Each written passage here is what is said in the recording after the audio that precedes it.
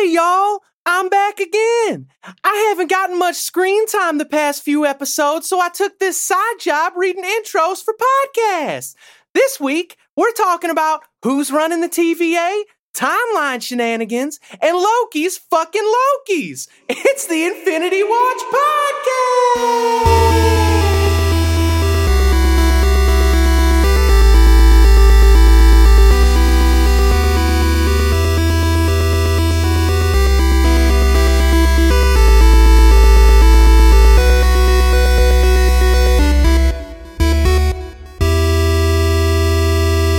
You know, I'm really happy we were able to give her some work because yeah, where the hell's she been? I know, like I really, we'll get into the Loki episode stuff when we get into the episode, but I kind of want her to be the one pulling all the strings. I think at the end of the day, just a super evil Miss Minutes.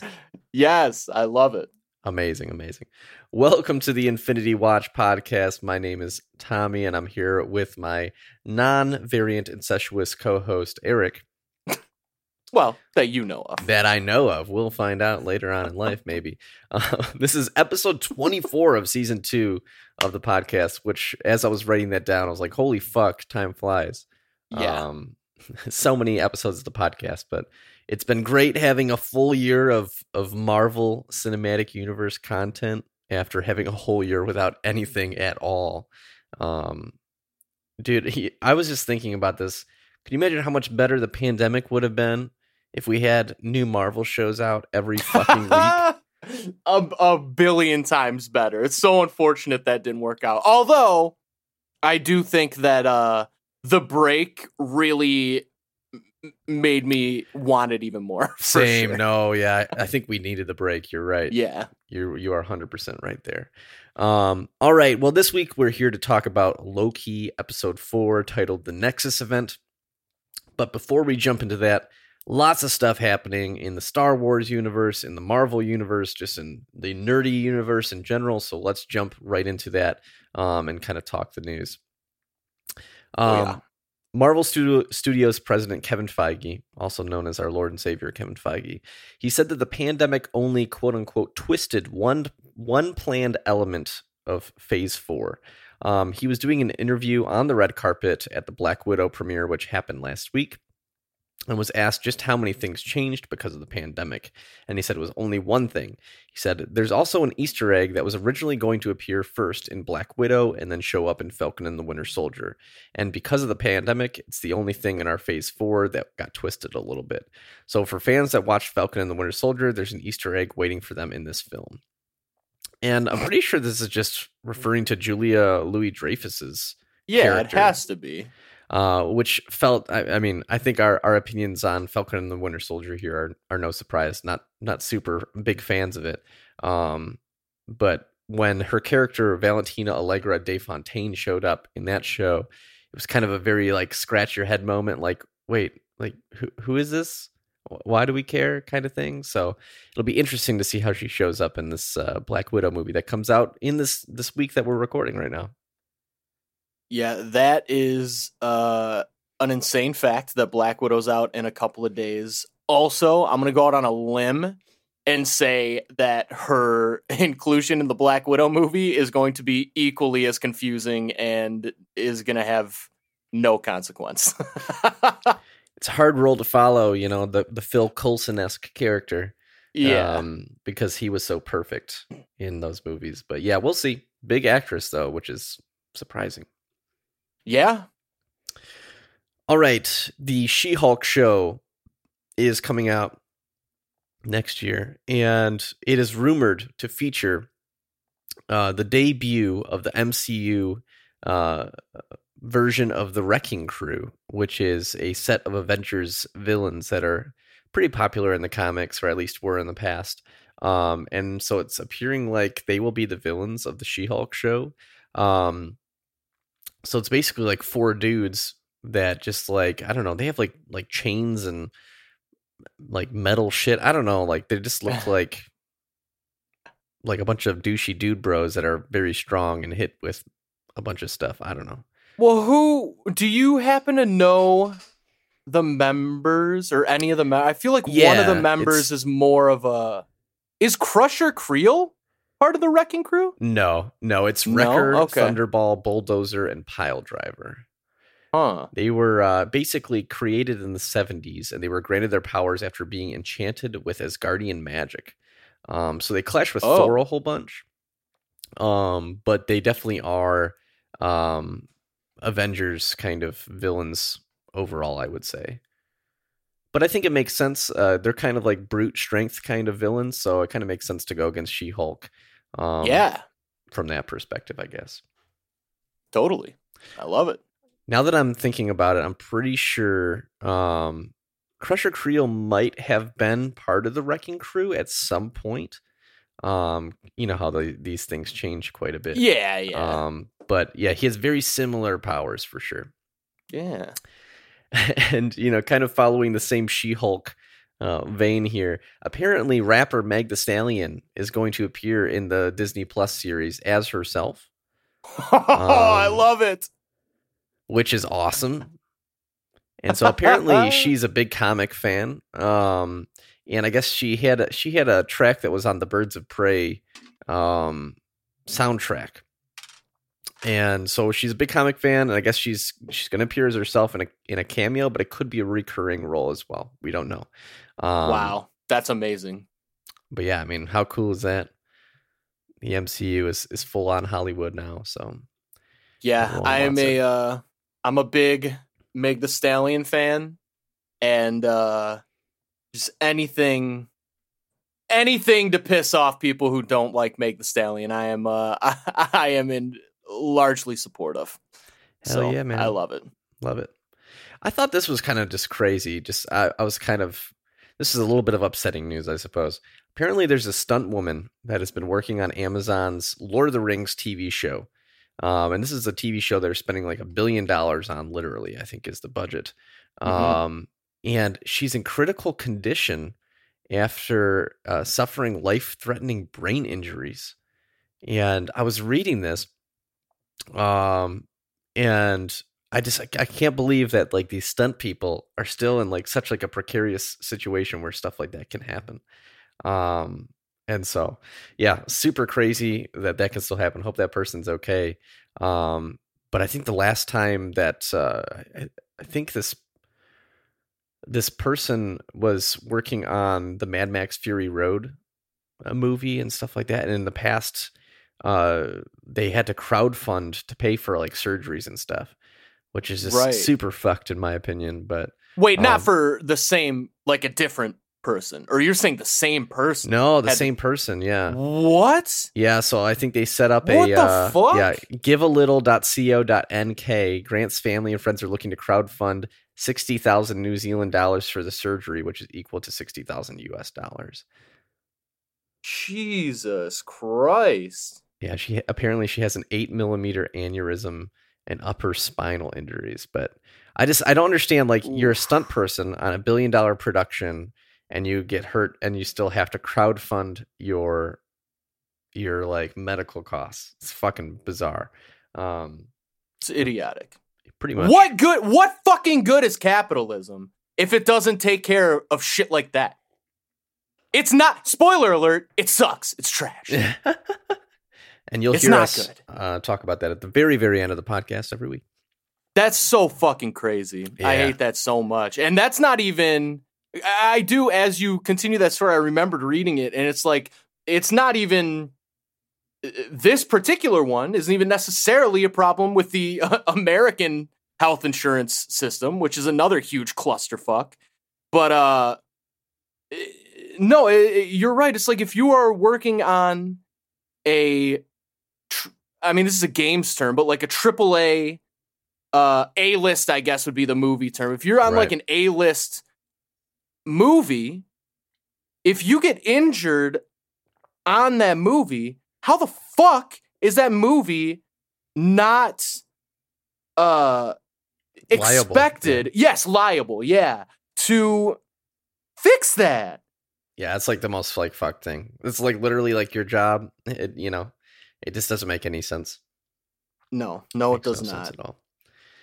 So hope that that woman gets what she needs and she's able to sort everything out because it's fucked up. Yeah, what was that website again? Hold on one second. Just Yeah. closed out of the tab. It was it's a New Zealand website, givealittle.co.nk. Let's see. Givealittle.co.nk. Are you sure it's not NZ?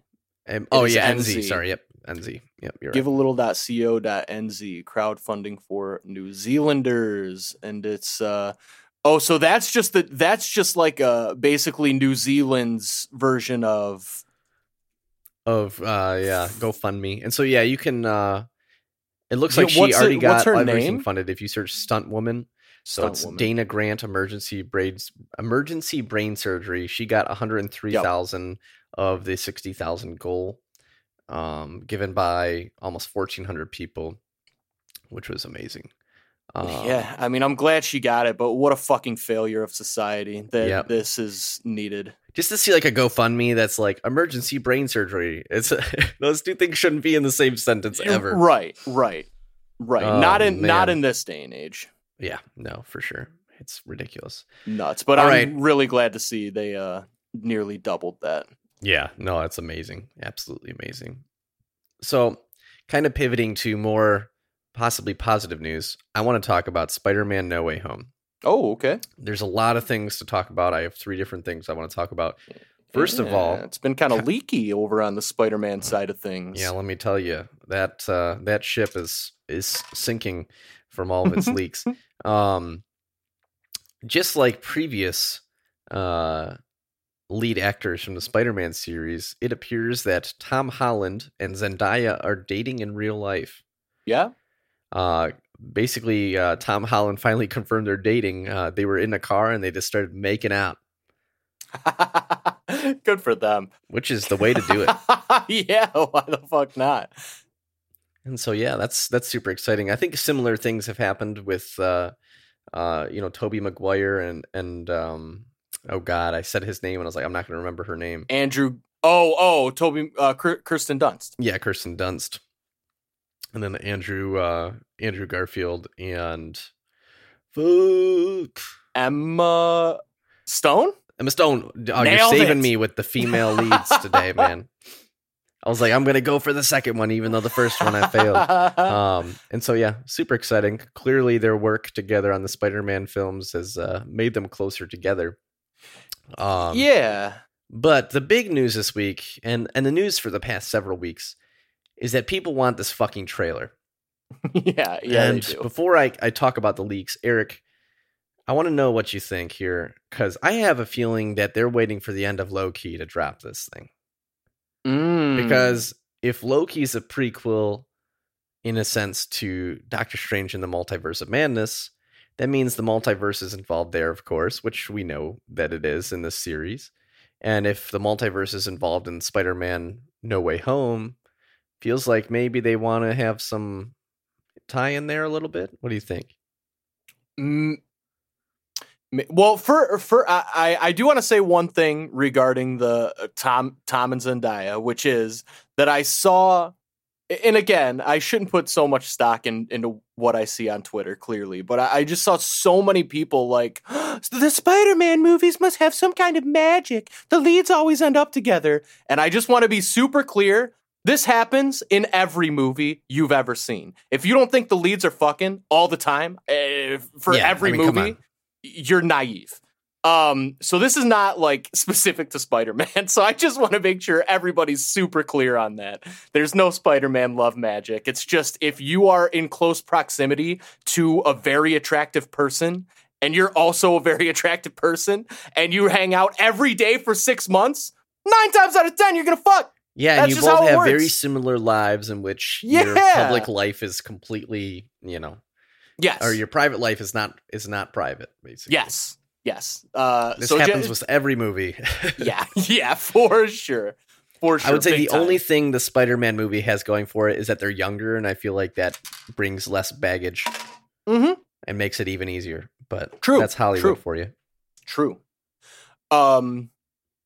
But so as far as the trailer, I kind of have a feeling the trailer is going to drop this week with Black Widow for the sole fact that I feel like Sony just doesn't give a fuck.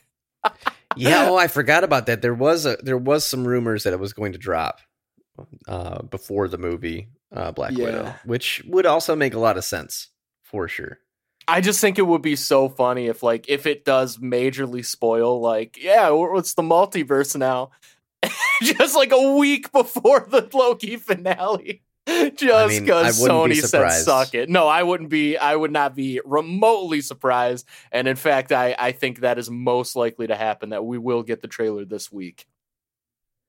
Yeah, we'll hope see. So. I'm super hype on it. And as a caveat, basically a bunch of toys from this movie leaked this past week. Mm-hmm. And so we got a bunch of action figures, we got a bunch of Funko Pops.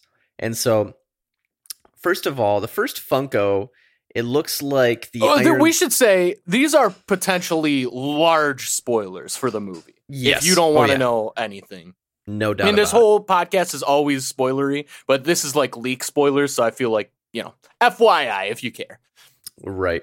So we basically see a version of the Iron Spider suit, only it looks a little more gold, and it looks like Spider-Man kind of has he's doing Doctor Strange type powers a little bit.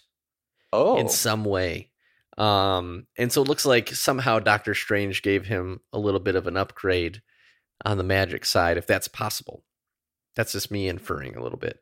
But we also get a Funko of Doctor Strange, and he does have the Eye of Agamotto on, which is confusing to me because that just contained the Time Stone, which he doesn't have anymore. And he's wearing snow boots and has a snow shovel. Why he has those things, I have no idea. Interesting. Maybe he's hanging out in the in the Tibetan mountains? Is that right? Is that where he got his training? In the comics, it's Tibet. They change it to Nepal in the movies to not upset China. Oh, Jesus Christ! All right. Well, okay. And so he has. Maybe he could be up in the Wangador Mountains where, Scarlet Witch is at. That's possible. Oh, right. That's probably what it is. But it's just interesting. He looks like normal. Or no, actually, he's not normal. He's instead of his normal, he has his cape on, but he's just wearing a winter jacket, a blue winter jacket with the Eye of Agamotto. It's just a silly looking thing. That's super weird. Real silly. We have the same suit from the last movie with kind of the web stuff. Eric, I'm so sorry. I just had some coffee. I need to run to the bathroom really quick. Mid thought. I will be right back. I'm leaving this in. All right. 4 minutes. Here you go. Keep them entertained. Holy shit. Oh, that's good stuff. Alrighty. Okay, so I'm just gonna jump right back into it. A lot of other normal characters. We got MJ. We got his BFF dude Ned. But the next big one is basically it's the Spider-Man suit, but it's all black. Mm-hmm. But and not the symbiote suit. The webbing is gold. Yeah. And it looks like kind of where his wrists are at, where the web shooters would be. It's looks very technology, kind of computery kind of vibes. Mm-hmm. And people are freaking out over this. And I feel like a lot of people either love it or they absolutely hate it. That's the one. I haven't seen anybody freaking out. I saw people freaking out over his main one, which has the giant gold Iron Spider symbol on it. Yeah, I mean, it's very similar to the one we already saw. It just has more gold accents in it. I think it's that, but I also think it seems more like the traditional fabric. It's not an armor like the Iron Spider suit was. Yeah. So the picture that everyone is freaking out over actually is just art that appeared in the Spider-Man Far From Home Art of the Movie book. And so it's previous concept art that was created by Ryan Meandering for that movie. Mm-hmm. And so it's not even clear like if that's what that'll look like in this movie. Like it was just taken from that page, but it lines up with the action figures. So I'm not even looking at art. Looking at all the action figures that came out. Yeah. Because that art piece came from the previous movie's book. So we'll see. Interesting. So I think so far I like the black Spider-Man suit. And I mean, it seems pretty obvious it's Wakandan. Am I wrong there? Oh, yeah, I guess. So that's interesting to me. That's really interesting to me. I haven't seen anything, but you think all black gold accents, that's fucking Wakandan. Right. I feel like now that Tony's gone, their kind of hand-waving explanation for any technology is just Wakanda. Which I feel like is the right move. Like, they have to do that, because otherwise, who's bankrolling all this? Yeah, the tech or the money, yeah. Even though he's dead. So, I don't, who knows? I'm so confused, and I think so often about how they're going to handle this Black Panther movie. I have faith. I do have faith. I think there's no chance that Disney or Marvel puts out anything less than exactly the correct way to handle it. I think what really throws me for a loop is, I think we brought it up as news several weeks ago, is like Martin Freeman was like really shocked and confused when he first read the treatment for the movie. And for some reason that article just sticks in my mind. Like what was so confusing to him about it? And so I don't know, we'll see. But I mean, there's never been, and I know you'll disagree with me here, there's never really been for me a Spider-Man suit that I hate. There's some that I don't like as much as others, but like they all, like I like just having a lot of different suits. Well, I don't 100% disagree. I think, I hate the Civil War suit, but it's not the design. Oh yeah, that was just the CGI. I totally get that. Like that's different. I'm just talking about just from like a design perspective kind of thing. From the design perspective, I'd only ever don't like them in retrospect. Like when all we had was the Spider-Man 1 Tobey Maguire suit, it was amazing, right? But then you're like, I don't like the raised webbing after you see it when it's not that way. You're like, yeah, that's better. The raised silver webbing, what the fuck is that? It looks so dumb. But at the time, it's like you weren't thinking about that because really, it's like other than Batman, I guess, you'd never seen any halfway decent looking superhero costume ever, really, at that point. But yeah, I feel like it's one of those things where it's like you don't get to where you are now without having done all those other things. Yeah, of course, for sure. So, just worth bringing up too, there's an action figure for J. Jonah Jameson. So if it wasn't super clear and positive, he's showing up again. Fucking love it. Yeah, amazing. But then the other thing that I thought was interesting, so our Lord and Savior, Kevin Feige, he was asked to share his thoughts on Alfred Molina's comments, basically spoiling a bunch of stuff from Spider-Man Far From Home, or No Way Home, during the Black Widow premiere. And he chose his words very carefully.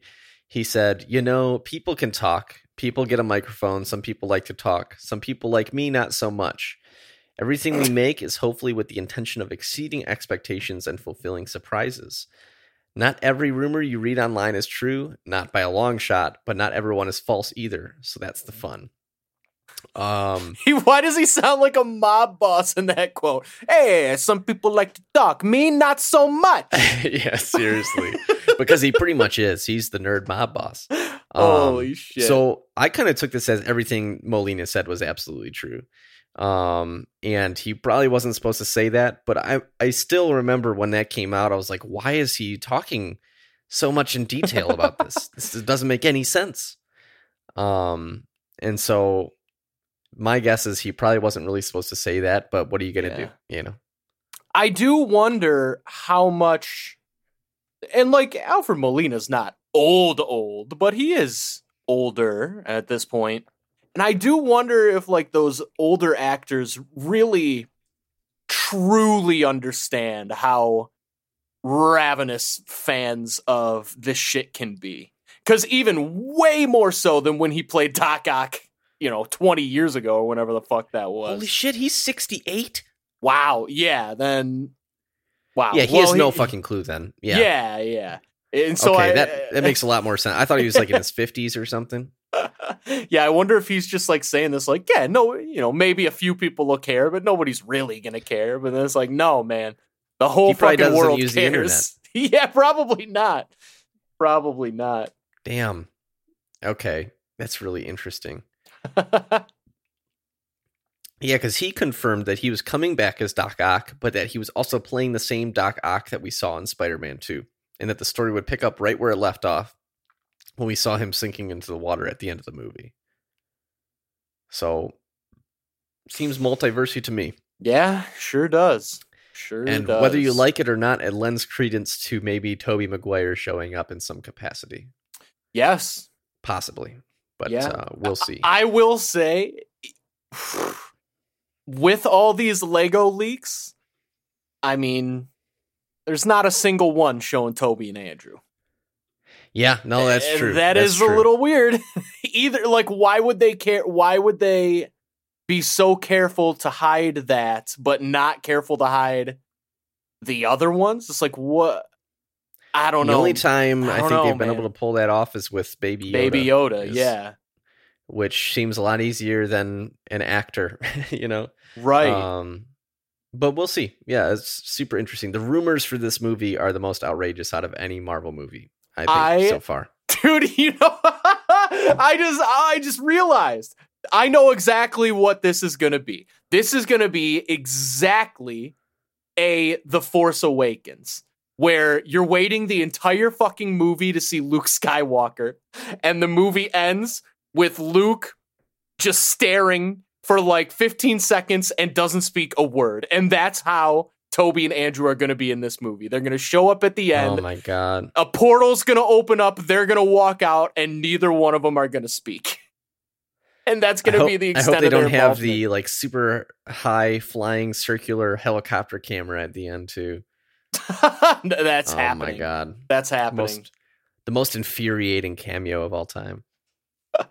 I don't know. It was infuriating. Wrong. I don't think it was the most infuriating cameo. It was like half and half because it was annoying he wasn't in that movie more. But then at that time, it's like, oh, okay, he's in it now, like for sure. I don't know. I think there's been way more infuriating cameos than that. For instance, Julia Louis-Dreyfus. Yeah. Okay. Touche. Do you want to know what I think is the most infuriating cameo? Only because it's the most confusing cameo I've ever seen. And I'm pulling this right out of thin air. Okay. Okay, so Beverly Hills Cop with Eddie Murphy. Yeah, great movie. Okay, the first one's great. The second one is great too. The third one is junk because it basically features him infiltrating what is supposed to be like Disney World or Disneyland. Yeah. And they're printing off fake money at Disneyland. And there's a scene, and it happens really quick, but like for a few seconds, Eddie Murphy jumps onto like some attraction, and he cuts in line in front of a couple. And this couple, the man is George Lucas, and it's like very like obviously like planned because like you see him and he says something, and then it's over. But I'm just like, why is George Lucas in Beverly Hills Cop 3? Fucking bizarre. Oh man, why not? I guess. Yeah, so that has always been. I remember seeing that. I'm like, wait, what? Because like it just happens and it's over. But, yeah. That's so if you great. ever watch Beverly Hills Cop 3, look out for George Lucas because he's totally in it. I love it. All right. Kind of speaking about Black Panther 2, which is I keep wanting to say Black Widow. About Black Widow. Titled Black Panther: Wakanda Forever. Yes. It actually started production in Atlanta, Georgia in the last week. And basically there is kind of like a tagline / kind of synopsis for this movie. and it looks like it's going to feature an Atlantis versus Wakanda war. And so there's some quotes here. Let's see. I'm trying to think of where they got this from. The synopsis, I think, is being released by Marvel Studios, but this is all kind of rumory still.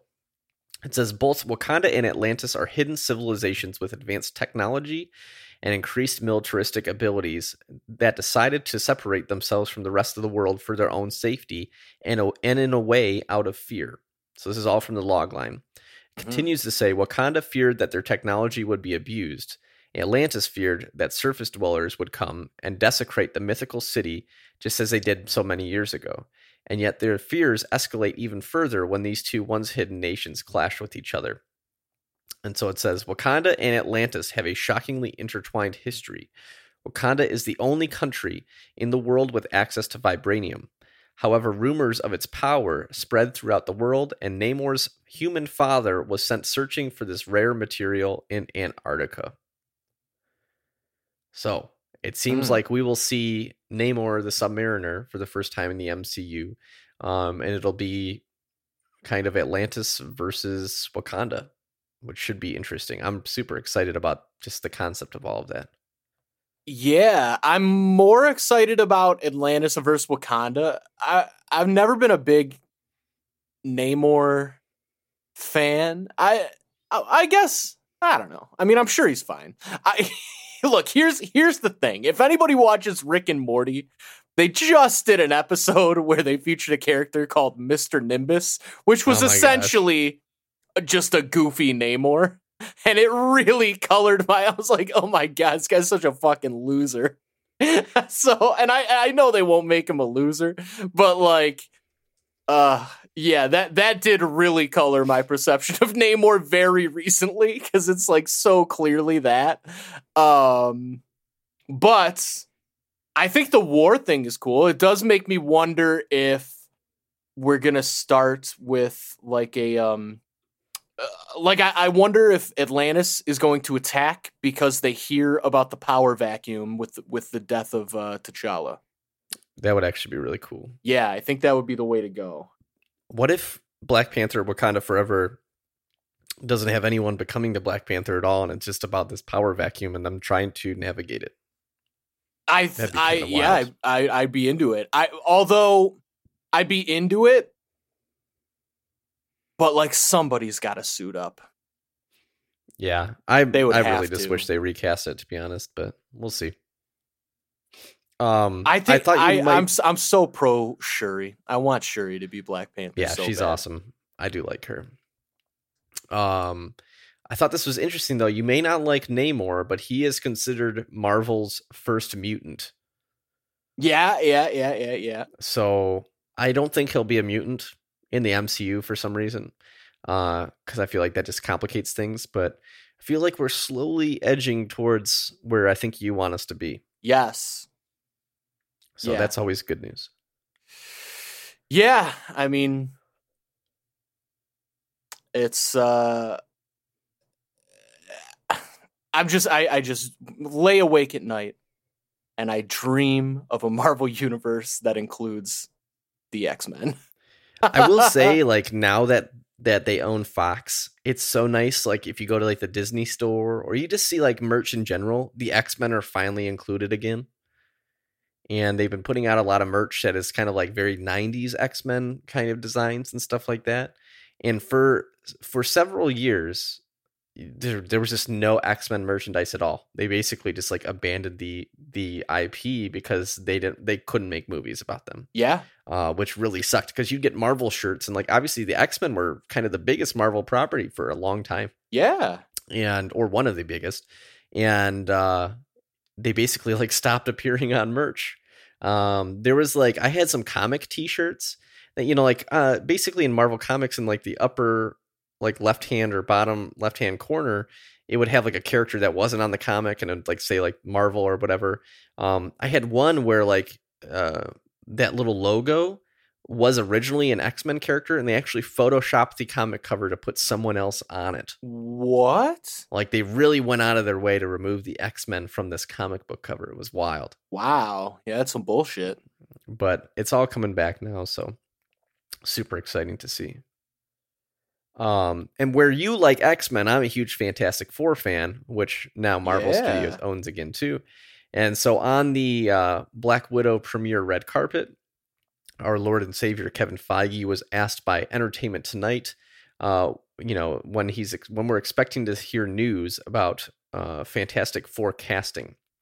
And I was really sad to hear this. He says, I don't think it's soon. This is our first red carpet event in 2 years. We'll see what happens with upcoming gatherings and fan events where we can release more news. I hope it's sometime in the near future. So we'll see. Fantastic Four is being directed by John Watts, who directed all 3 Spider-Man movies, which also makes me kind of question, are there going to be more Spider-Man movies? Is it just going to be a new director? Because it seems like John Watts is moving on to Fantastic Four. What's going on there? So we'll see. Hopefully at some point we get some news, though, because I want some Fantastic Four, please. I wonder if, because in addition to Namor being Marvel's first mutant, he also was very intertwined with Marvel's first family, the Fantastic Four family. That's right. And I do wonder if this is a wild prediction that I'm going to forget I made, but I'm going to guess that we're going to get our first look at one or all of the members of the Fantastic Four at the end credits of Black Panther, the new Black Panther. Yeah. That's my wild prediction. I would love it. I'll take whatever I can get at this point, but I also think that they're 100% cast at this point, right? Would you agree with that, you think? I don't know. I don't know about that. I feel like there would be more buzz. Like we'll be hearing about short lists or whatever the fuck if they. Oh, that's true. Yeah. It Yeah, feels I don't like know. they've clamped down on that a little bit, because I remember when Star-Lord was being cast and Ant-Man, like that's all we heard about. Yeah. But I don't know. We'll see. I'm excited either way. I'm excited. I'm bummed that I don't think it's going to be John Krasinski, because I really do think he'd be great. Oh yeah, me too. Him and Emily Blunt, but yeah, I don't think that'll happen. Even if it's just John Krasinski, I'd take that. Yeah, well, I thought Emily Blunt said something like, "I hate this shit." I was like, she sounded like she really didn't want to do it. I think that was kind of taken a little bit out of context, but yeah, I don't think either of them are probably going to be involved with that. But I think they're probably also a little bit tired of hearing about it too. Yeah, which, for sure. Like, why wouldn't you be? Like, you're just like trying to promote your movie, and everyone's like, "Little Fantastic Four." I'm going to skip a couple of my news items that are less newsworthy here. Wait, just give them real quick. Okay, so there's some Funko toys out for the Marvel What If show. The picture on the back shows 5 characters. There is Doctor Strange Supreme, which looks like Doctor Strange normally, only like a few different colors, and his eyes look purpley. Okay. There's Gamora, daughter of Thanos, which is basically Gamora in an outfit that looks like Thanos. Oh, okay. Captain Carter, which is basically like Peggy if she was Captain America, only she's kind of like Captain Britain. Yeah. T'Challa, Star-Lord, and the Hydra Stomper, which looks like the Mark I Iron Man suit, only I'm assuming it's Captain America in the suit. Yeah. So there's that. This one I got for you, Eric. Apparently, Blade star Steven Dorff was trashing Black Widow and says he's embarrassed for Scarlett Johansson. I'm embarrassed for you, Steven Dorff, because no one knows who you are. Yeah. What? He said he was talking about some project. I guess he was in the newest season of HBO's True Detective, and he was in the original Blade movie. And he says, I still hunt out the good shit because I don't want to be in Black Widow. It looks like garbage to me. It looks like a bad video game. I'm embarrassed for those people. I'm embarrassed for Scarlett. I'm sure she got paid $5-7 million, but I'm embarrassed for her. I don't want to be in those movies. I really don't. I'll find that kid director that's going to be the next Kubrick, and I'll act for him instead. Once again, I've never heard of this man before Yeah, in my life. I don't want to be in those movies. Don't worry, buddy. You never will be. Yeah, I think he played Deacon Holy Frost. Shit. In the first Blade movie, but yeah, he's not really been in much. And so I don't know why people it just seems like a shock value thing. Yeah. That's a huge yikes. What are you fucking doing? Yeah, pretty much. But I have two other things I want to touch on that were a little bit bigger. There's two things that have really blown up in the last week, especially on Twitter, which is basically turned into a cesspool at this point. The first of which is what is canon and what is not canon in the MCU. Yes. This is freaking people out. It is absolutely ridiculous. There's a conversation going on Twitter, and people were arguing. This one person who actually was replying to some of our tweets, there's Super Marvel 19, who James Gunn had to block because they kept replying to tweets and tagging him. It all started out of a conversation between which actors have been in both the DC Extended Universe and the MCU. And this person is talking about Agents of S.H.I.E.L.D. They're talking about the Netflix shows and saying how they're canon. And eventually, James Gunn says that's incorrect. There was never any coordination between the early TV stuff and the cinematic side of Marvel like there is now, that they're all under the purview of Marvel Studios. So basically, James Gunn is saying that the only things that are canon are the movies and the Disney Plus shows. And a bunch of people on Twitter had a meltdown, basically. And anyone that made a tweet about it, like this one guy just kept replying to everyone. And I guess my message to people is if you enjoy it, it really doesn't matter at all. But I also find it really funny that someone's like, well, James Gunn doesn't know. And it's like, James Gunn makes Marvel movies. What do you mean? But you do? Absolutely ridiculous. But that's been blowing up Twitter. It's absolutely ridiculous what some people are saying. Yeah, I mean, all I'll say is James Gunn is correct. Those shows never were canon, obviously. I think when they were made, they were intended to be, but then later were decided not to be. Yeah, I mean, the most interaction we got was just literal breadcrumbs. Also, let me tell you guys a quick little story about dealing with canonical grief, because before the new Star Wars movies, there was a wealth of Star Wars novels, literally hundreds, that were all considered canon. And then Disney bought Star Wars and said, hey, we're going to make some new movies. By the way, all that shit literally everyone loves is no longer canon. And people had to deal with it. And guess what? It sucked for maybe a month, and then nobody cared because it doesn't matter. Those stories still exist. Everything's fine. It's fine. The moral of the story is it'll be okay. People need to relax. At this point, it seems like Marvel needs to just release a statement at some point, but I feel like they're trying to not disappoint people, but everyone's getting all pissy about it. Yeah.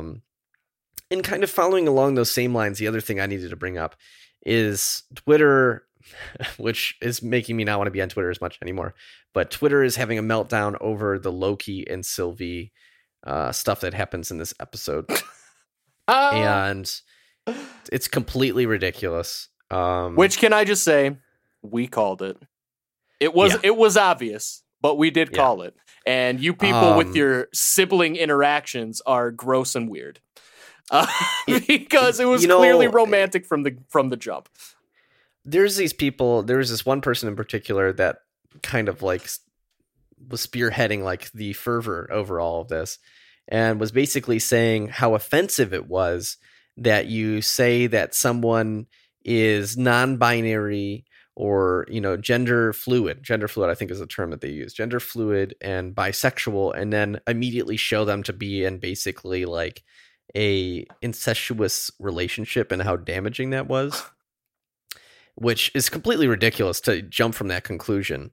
And basically they were mad that Mobius had the line about saying like how ridiculous it was that he liked her and that was narcissistic. And they're like, this is so damaging. And then when anyone replied that was like, they weren't talking about the fact that he was gender fluid or bisexual in any way. Like he's talking about how he's with himself. They're like, if you're not gender fluid and bisexual, then I don't want to hear from you. And so just it's completely ridiculous. And as a member of the LGBT community, I was just like, this person does not represent me in any way. It's completely ridiculous. Can we just enjoy this show and just like let it move on? It's a character and just like, it's not representative of you all the time. All these people want to make it about them, but it really isn't. And so Twitter needs to calm down. That's my view. Yeah. No, I totally agree that Twitter needs to calm down.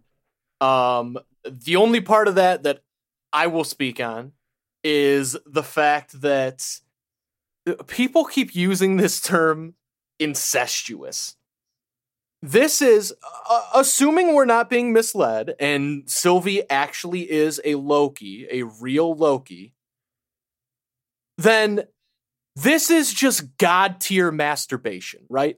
Yeah, this is this is not incestuous. If you fuck a clone of yourself, is that incest? I don't know. I mean, I probably wouldn't consider it to be. And let me be clear, every time I've said that so far, it has been out of jest because I think it's so funny, because I don't think it's incest at all. No, me neither. And you know what? If there was a variant of me, there you go. Pretty good looking. There you go. How the fuck do we live in this culture of just nonstop love yourself, love yourself, love yourself, love yourself, and then we have a show that depicts that in its most direct form, and now people are like, "Oh no, not like that." Yeah, we finally get the opportunity to love ourselves, and then they yell at us for loving ourselves. Yeah. So I don't believe it to be incestuous. Did you call it God tier masturbation? Is that the term? Yeah. Amazing. Yeah, I mean, look, I would not consider it to be incestuous. I think it's an extreme. Also, within the context of the Marvel Universe, these people are gods. You know what gods do? Literally always fuck their family members. Literally always. Like they like turn into horses and then like fuck a crab, and then that's how someone was born. That is the foundation of almost every religion. Are God's fucking family members. Like pretty much. People, oh my God. Let me tell you, I don't think the audience is ready for this episode, but they need it.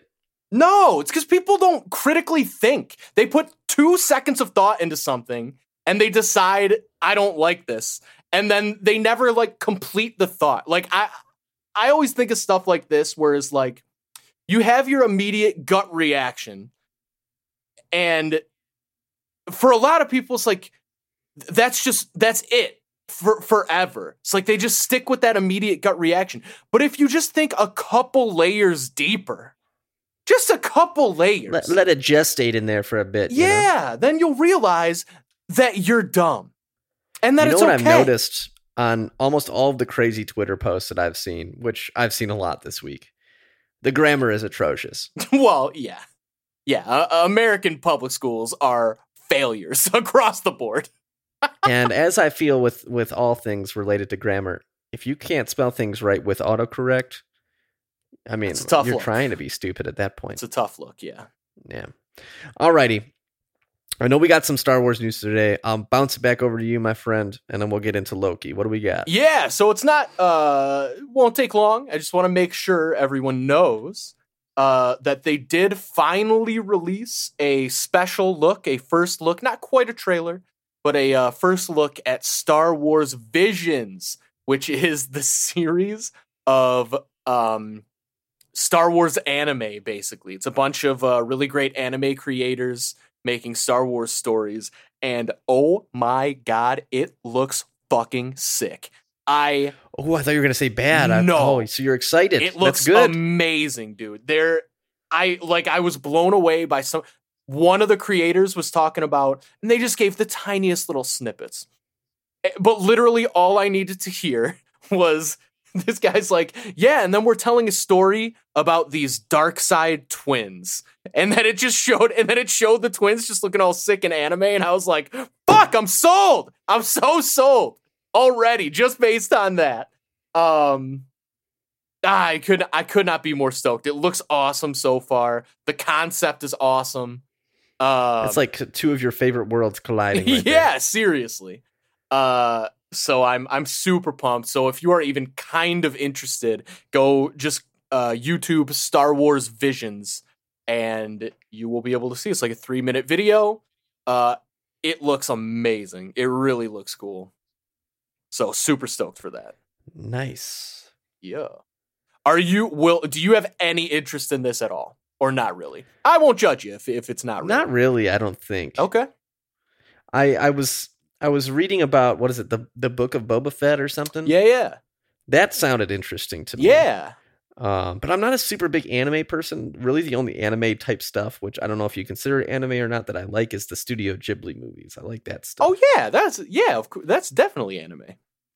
And so I like that a lot, but I haven't really watched any anime TV shows outside of Sailor Moon, which I love. All right, fair. But only the 90s dub, where it's like everyone has like ridiculous Valley Girl. They're like, Sailor Moon, what's going on? And like that kind of stuff. I love that. Oh man, classic. Back when they called her Serena. Is that not her name? Her name in the newer dubs is not Serena. It's what do they call it? It's a Japanese name. Oh. Wow. Hold on one Yeah, I was second. unaware that they. I guess that's similar. Like in the American dub, he's just called Goku. Usagi. Oh wow. So that's a big shift. Yeah, I mean, for Dragon Ball Z, it's not nearly that. It's just American. It's Goku. Everywhere else, it's Son Goku. But wow. Yeah. Selena, So they have like all Usagi. very like California Serena. Valley Girl names in the 90s one. Yeah. Or like the 80s, 90s one, and they changed it and they have like more Japanese. 90s anime is so fucking wild. It is astonishing that anime took off based on. They even they had like lesbian relationships, but they just pretend that some of them are guys in the 90s dub because they couldn't have lesbian relationships in it. Oh my god. It's great. You're like, that looks like a woman, but then like they just call it some guy name. That's great. Oh, what a time. What a time. Sure was. All right. Anything else for the news, or does that wrap us up for the week? No, that's all I got. All right. Let's jump into this head first. Oh yeah. Loki episode 4 of 6. We got 2 more episodes to go. This episode is called The Nexus Event. And I was super pumped to watch this. After last week's episode with Lamentus, solid episode. They were releasing posters before this episode came out that featured the statues of the Timekeepers. So I was like, boom, we're going to see them. And I'm super pumped about it. So started watching this episode. Opens up on Asgard. And we see what is a young Sylvie. She has darker hair in this, which was interesting. And she is playing basically in Asgard. And she is kind of playing, she's depicting a dragon attacking Asgard, and a Valkyrie is coming in and defeating the dragon to save Asgard. And basically, the Minutemen come in, and they're like, yep, this is the variant, and they arrest her. And the arresting agent is Ravana, which is really interesting to see. Mm-hmm. And she is taken to the TVA, and she sees like another man that is being arrested by a Minuteman there. And he's basically like being like, he's in pain because they're kind of like hitting him or kind of pulling his arm. And she sees that he's being mistreated, and she kind of like yells out. She's like, help him, help him. And we eventually see her kind of go through the same process that Loki went through. She gets her little TVA like coverall suit, which I really want. I want one of those. And at her TVA court hearing, she basically breaks free from Ravana, steals her temp pad, and gets away. And that seems to precipitate everything that we've seen in this series, and that's kind of her start here. Eric, what did you think of seeing this young version of Sylvie appear at the beginning of this episode? I know you mentioned this last week, seeing the preview. Yeah, so I have a lot of thoughts about this first scene. Maybe more thoughts on this scene than the rest of the episode. Yeah, I feel like this intro has a lot in it that I think maybe a few people may have overlooked. Yeah. So I will say this. I will preface this by saying I loved this episode. I do not buy. They should have tried way harder on this part of the story. I just don't buy little Sylvie stealing the most, basically stealing a time gun, one of the most powerful things in the world, and then running away for, again, seemingly decades. I just don't buy it. I that's not good storytelling to me. Interesting. That it doesn't make any logical sense at all. Yeah, you should have tried harder on that one. But outside of that, a couple thoughts. One, I have refined my timelines theory. Oh, here we go. So the Eric theorem. I now believe that there are multiple timeline branches. However, the reason the TVA doesn't care is because the differences are only one specific thing that doesn't make it different enough to warrant pruning. And so let me explain. So say everything that we've seen in the Marvel Universe is identical, except for the fact that Loki just happens to be like that Hulk guy. Everything is 100% identical, except for that one thing. Loki acts the same history. He just looks, maybe not even same history, maybe different lineage, but he does the same things. Same broad strokes. Yeah. So, and I wonder if that's enough to where it doesn't get the offshoot to the red, and so they leave it. So so I think there could potentially be an infinite number of those kinds of timelines, and that's why there are so many different. That's why there are so many different Lokis. There are so many different variants of like seemingly the same people. It's because they didn't start at the same starting point necessarily. Mm-hmm.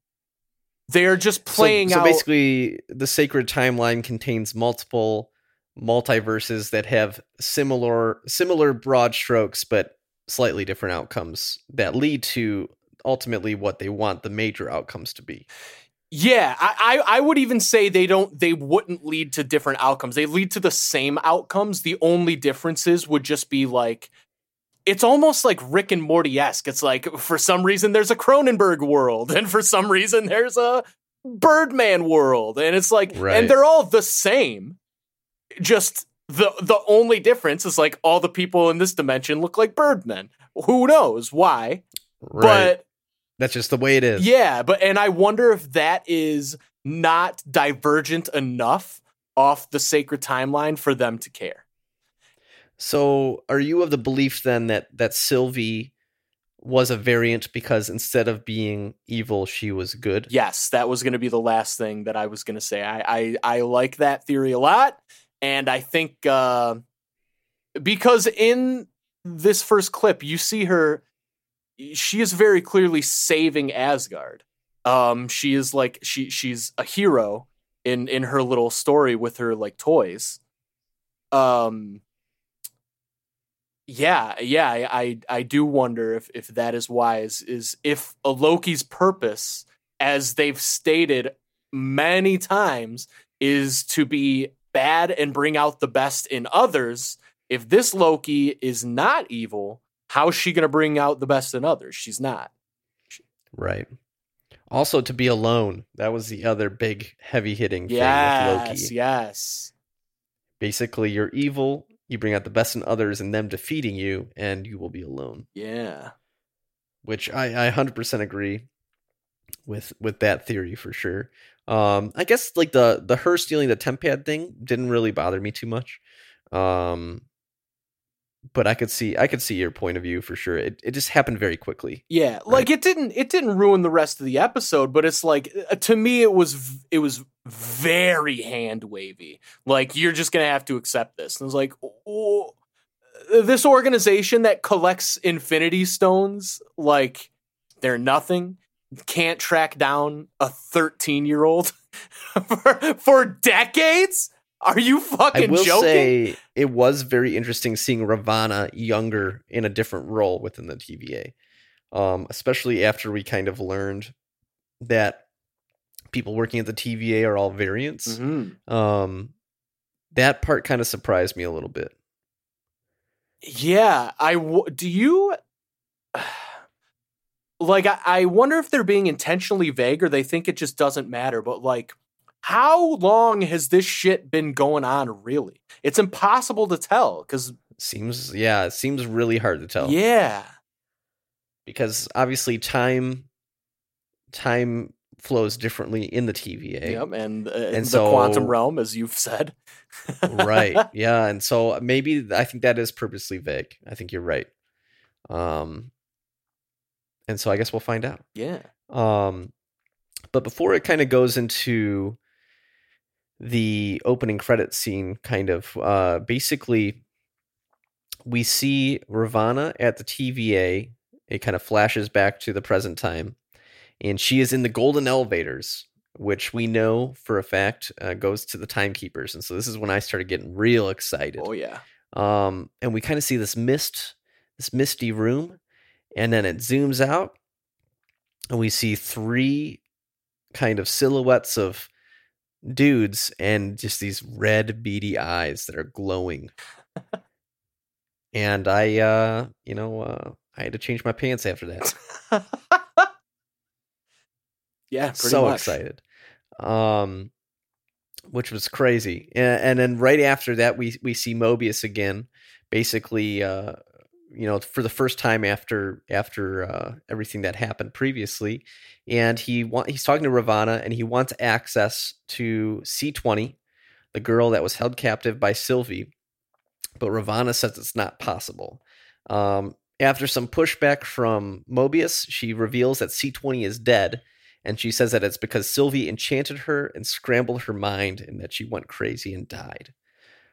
Which this was the start of what I will say is me thinking Ravana is a lot more sinister than I thought she was. I literally have a note right after I watched that. I said, I don't trust Ravana at all. She's definitely lying about C-20. I have some notes later on about her that I will bring up just because I think it's kind of funny. But I have so many notes from this episode. It's absolutely ridiculous. But yeah, that's basically like a first class ticket to Sinisterville for me. Yeah. Which that's kind of why I mentioned seeing her as a Minuteman was interesting because I just assumed that maybe she was bad always and that she always kind of had her role. So it was interesting seeing her in a kind of a less important function within the TVA. Yeah. All right, so next up we jump to Lamentus 1. Kind of the last we see of Lamentus 1 because it's about to be destroyed by its neighboring planet, which, Eric, I don't know about you, I thought that looked fucking awesome. Yeah. Seeing this planet just about to destroy this moon. Yeah, I love shit like that. Super fucking cool. Oh yeah. And Loki and Sylvie are basically kind of accepting their fate that they're going to die here. And Sylvie asks, do you think what makes a Loki is the fact that we're destined to lose? To which Loki says, no, we may lose, sometimes painfully, but we don't die. We survive. And this scene is where it becomes very clear that Loki is falling in love with Sylvie in his god tier masturbation move. And it's basically as they're accepting their fate and kind of like they're holding each other's hands and basically Loki's falling in love with Sylvie. It creates a spiking branch in the timeline that looks unlike the other branches we've seen previously. Because it's basically two of the same person falling in love with each other. It's a huge paradox, which can't really happen or shouldn't happen according to the TVA. So you see the spiking branch that's just going straight up. And it's that branch that leads to the TVA finding them. And then they open up 2 doors so that they can leave Lamentus 1 before it's destroyed and returns to the TVA. Yes. I will say this episode, and particularly that scene, I'm starting to think Sylvie probably is a Loki. I don't think there's any fuckery there anymore. Yeah, they kind of did mess around with us for a bit because we Yeah. thought that she was the Enchantress for sure. Yeah, I wonder if maybe she even, I wouldn't be shocked if she even like took that name, but like I do think in this version of quote the Enchantress just happens to be a Loki. Yeah, I think so as well. I think they just like the MCU does in many cases, they kind of take how the comics are and then just twist it a little bit, and it keeps things interesting. I like it. Oh, show. So we're back at the TVA, and we spend a lot of time at the TVA. I think for the rest of the episode, for the most part.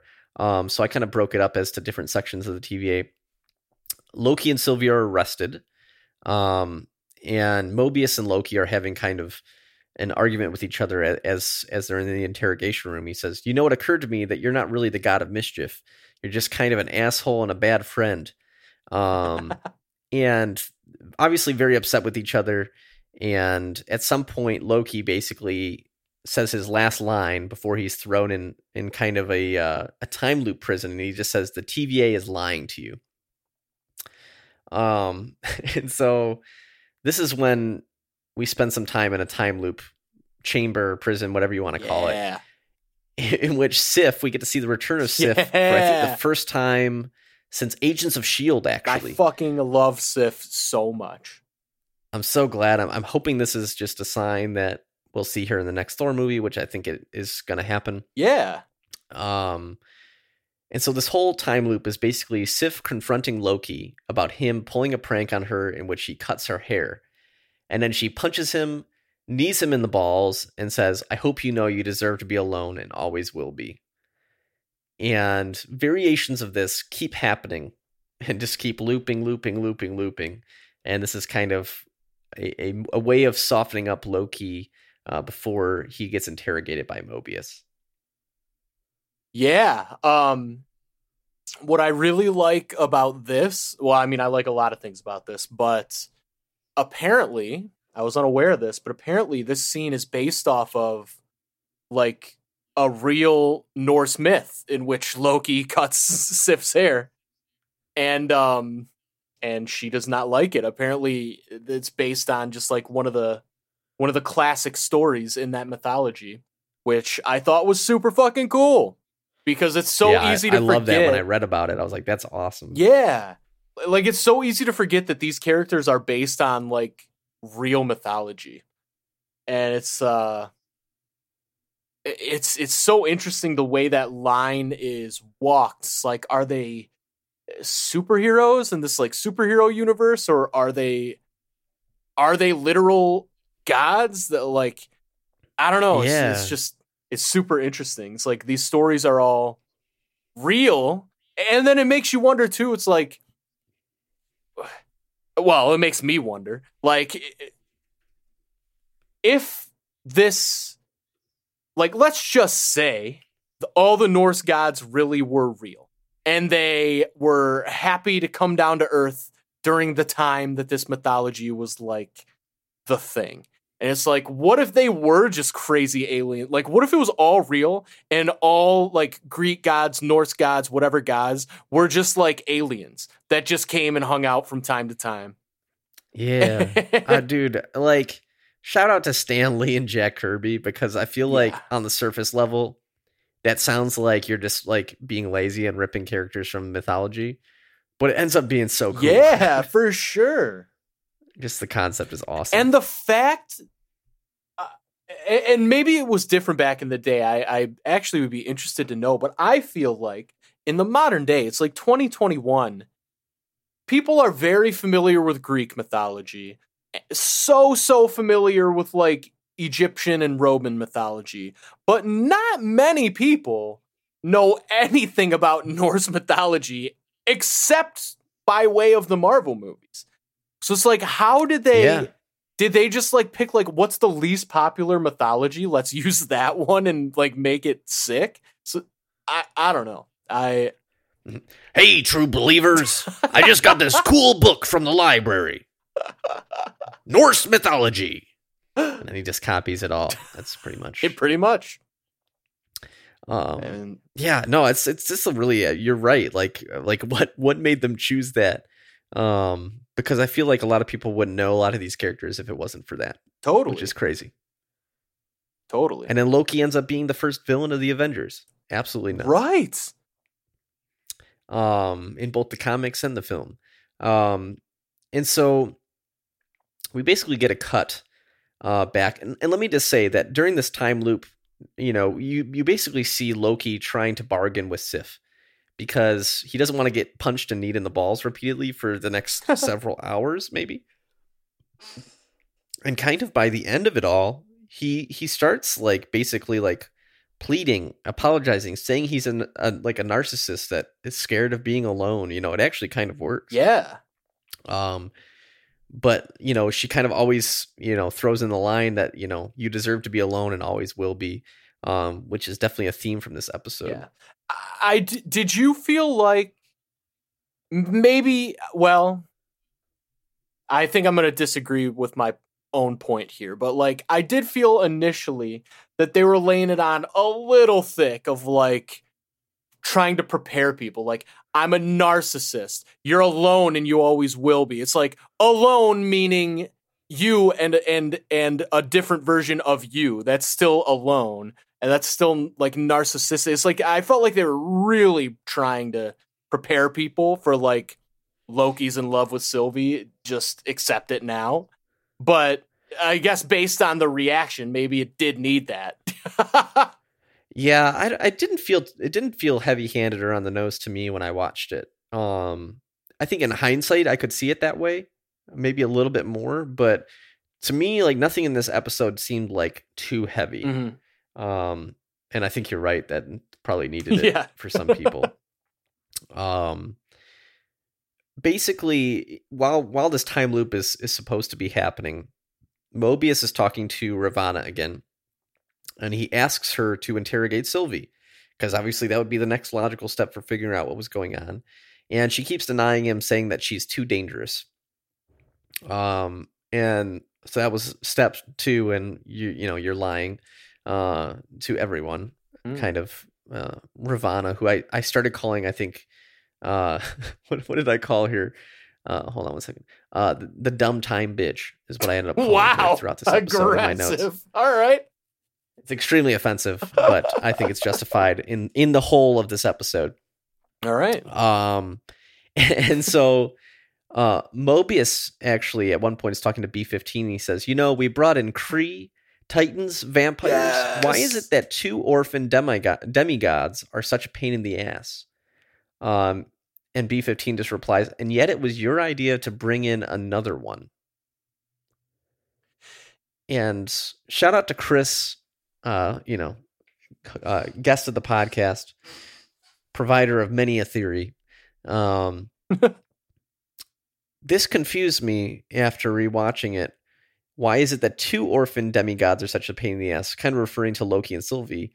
And yet it was your idea to bring in another one. Right. So who is the third person in this situation? Well, I do feel we should be clear. This theory was from Kate, not Chris. Chris just delivered it to us. I'm so sorry. I feel like that's an important distinction. When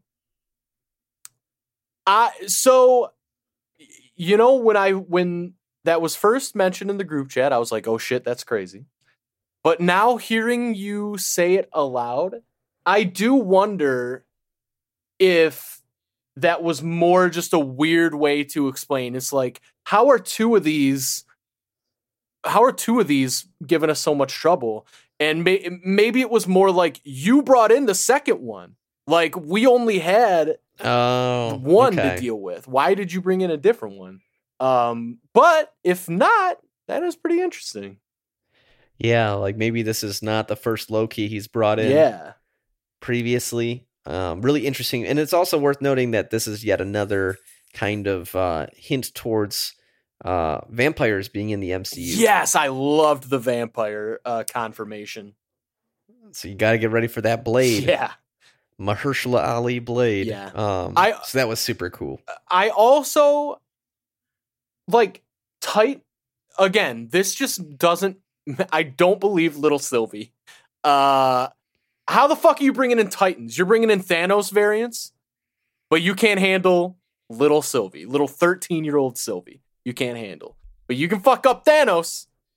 No problem. Well, remember, it's not just I mean, Titan was an entire planet, right? But and all of them died just from overusing their resources. So I don't think they're all as Thanos-y as he is.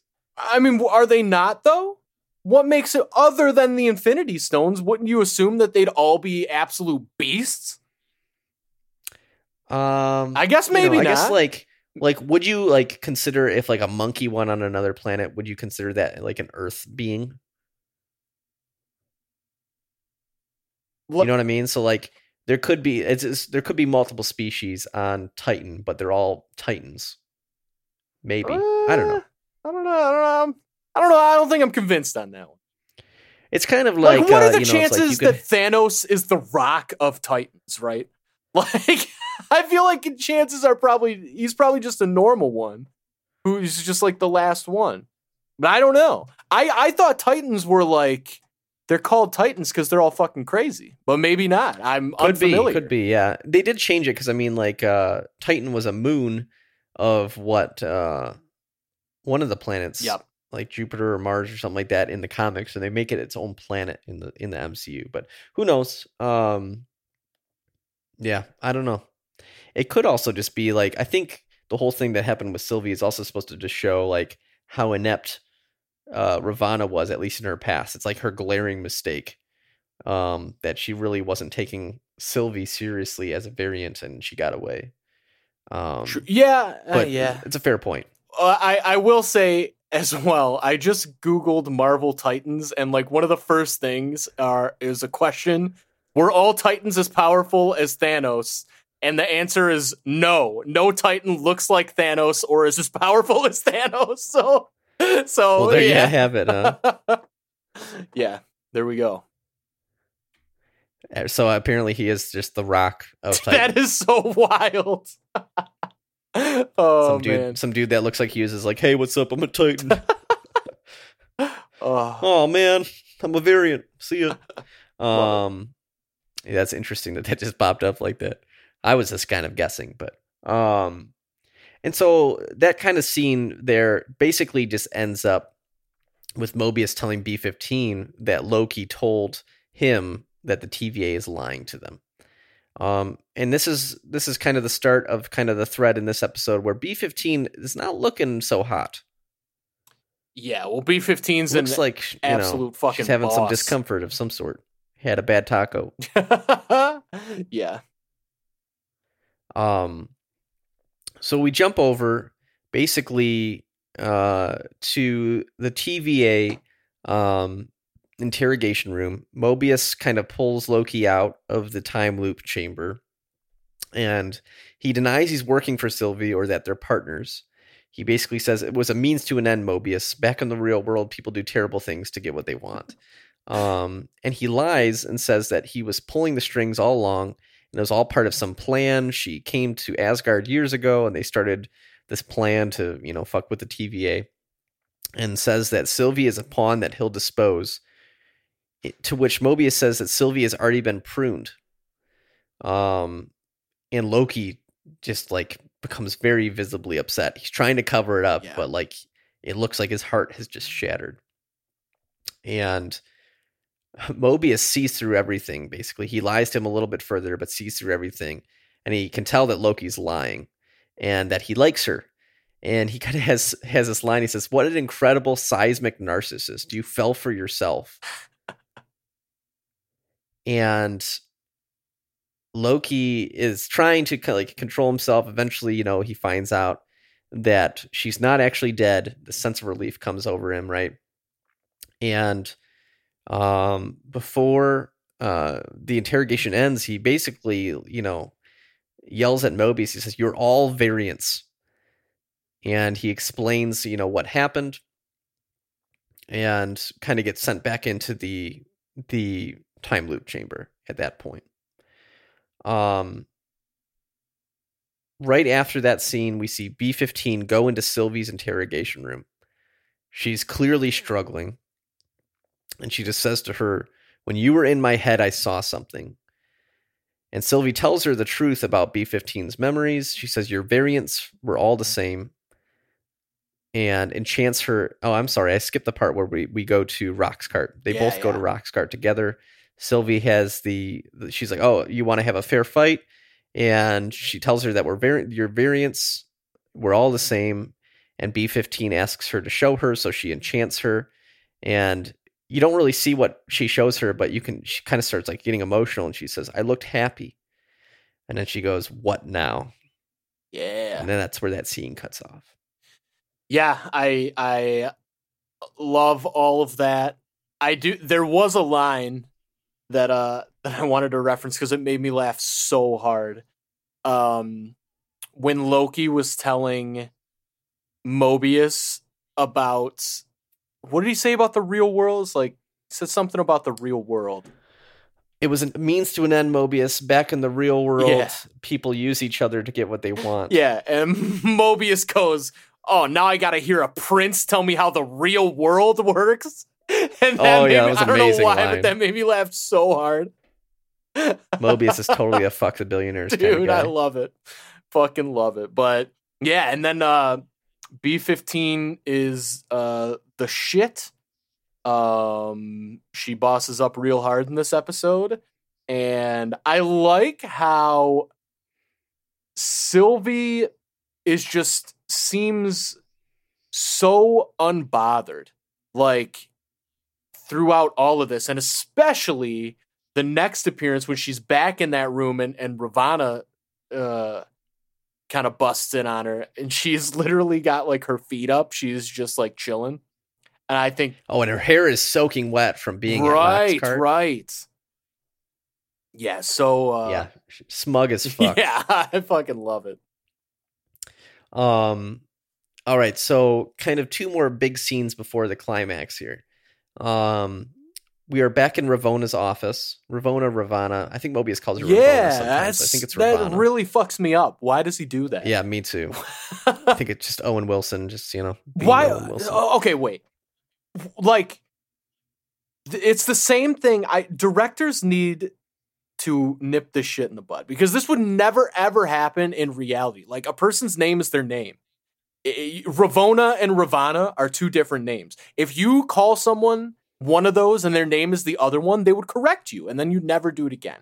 And it's the same shit with like Han and Han in Star Wars. It's like, how do you that's not a quirk of Billy D. Williams' voice, right? He just got it wrong. So it's like Ham? Yeah, but then it became a thing. Like, it became like, oh no, he just calls him Han. But it's like, that's not a thing. I would never call you Tome. Like, oh my God. I would, like, it's just, it doesn't make any sense. I don't like that. But yeah, I noticed that too. It's like, why is he calling her Ravona? That's so weird. All right, let's move on to Eric. Thanks, Tim. Wow. I want to call you that from now on, Eric. I will say that a lot of my coworkers call me Tim, but that's because my last name's McGraw and my name is Tom McGraw. Sure. So, makes sense. What are you gonna do? Famous country singer. Oh yeah. Still remember, was gonna release music at one point under country singer Tom McGraw just to fuck with people, but can't do that. All right, so we're in Ravana's office, and they're closing out Loki's case after kind of the whole interrogation, and Mobius is a little uneasy. And Ravana asks him this question. She says, "If you could go anywhere, anytime, where would it be?" And this question's totally to just, distract him, make him, stop thinking about what he's thinking about. And he's like, "I could go anywhere." And he basically plays the question off. He doesn't really answer it and says he likes being here, where he is with her and kind of, doing their job within the TVA. And he asks Ravana again, why she wouldn't let him question Sylvie. And basically she pretends to be emotional. She's like, I didn't want what happened to C20 to happen to you. This friendship we have is rare, and she kind of plays to, his emotions and their relationship together as friends. And I feel like she does like a decent job at being sincere, but still not really. And Ravana tells Mobius that the Timekeepers personally want to oversee Loki's pruning, and want Mobius there. And so he's like, oh, about time. And he asks again once more about C20, and, doesn't really get much of a response from Ravana. But at the end of the scene, he leaves after having a couple drinks. Ravana's a little surprised that he left early, since they usually will have a few drinks when they close a case. And instead of taking his tempad, he swaps out his for hers and pretends that it's kind of an accident, which obviously leads us to kind of the belief that Mobius is really questioning what Loki had said to him. Yeah. So Mobius goes to the library, kind of the record area of the TVA, and he starts looking through Ravana's tempad. And he sees that C20 is deceased, like she said. But before closing out the tempad, he finds the file of her interrogation. And she looks totally okay, but she's clearly distraught, and she remembers her past now. And she says, I'm a variant. Like, I remember my past life, and she's like upset. And then you see someone shut down the interviews. Like, I'm shutting this down. And then he zooms in, and clearly it's Ravana. Ravana's shutting down the interrogation.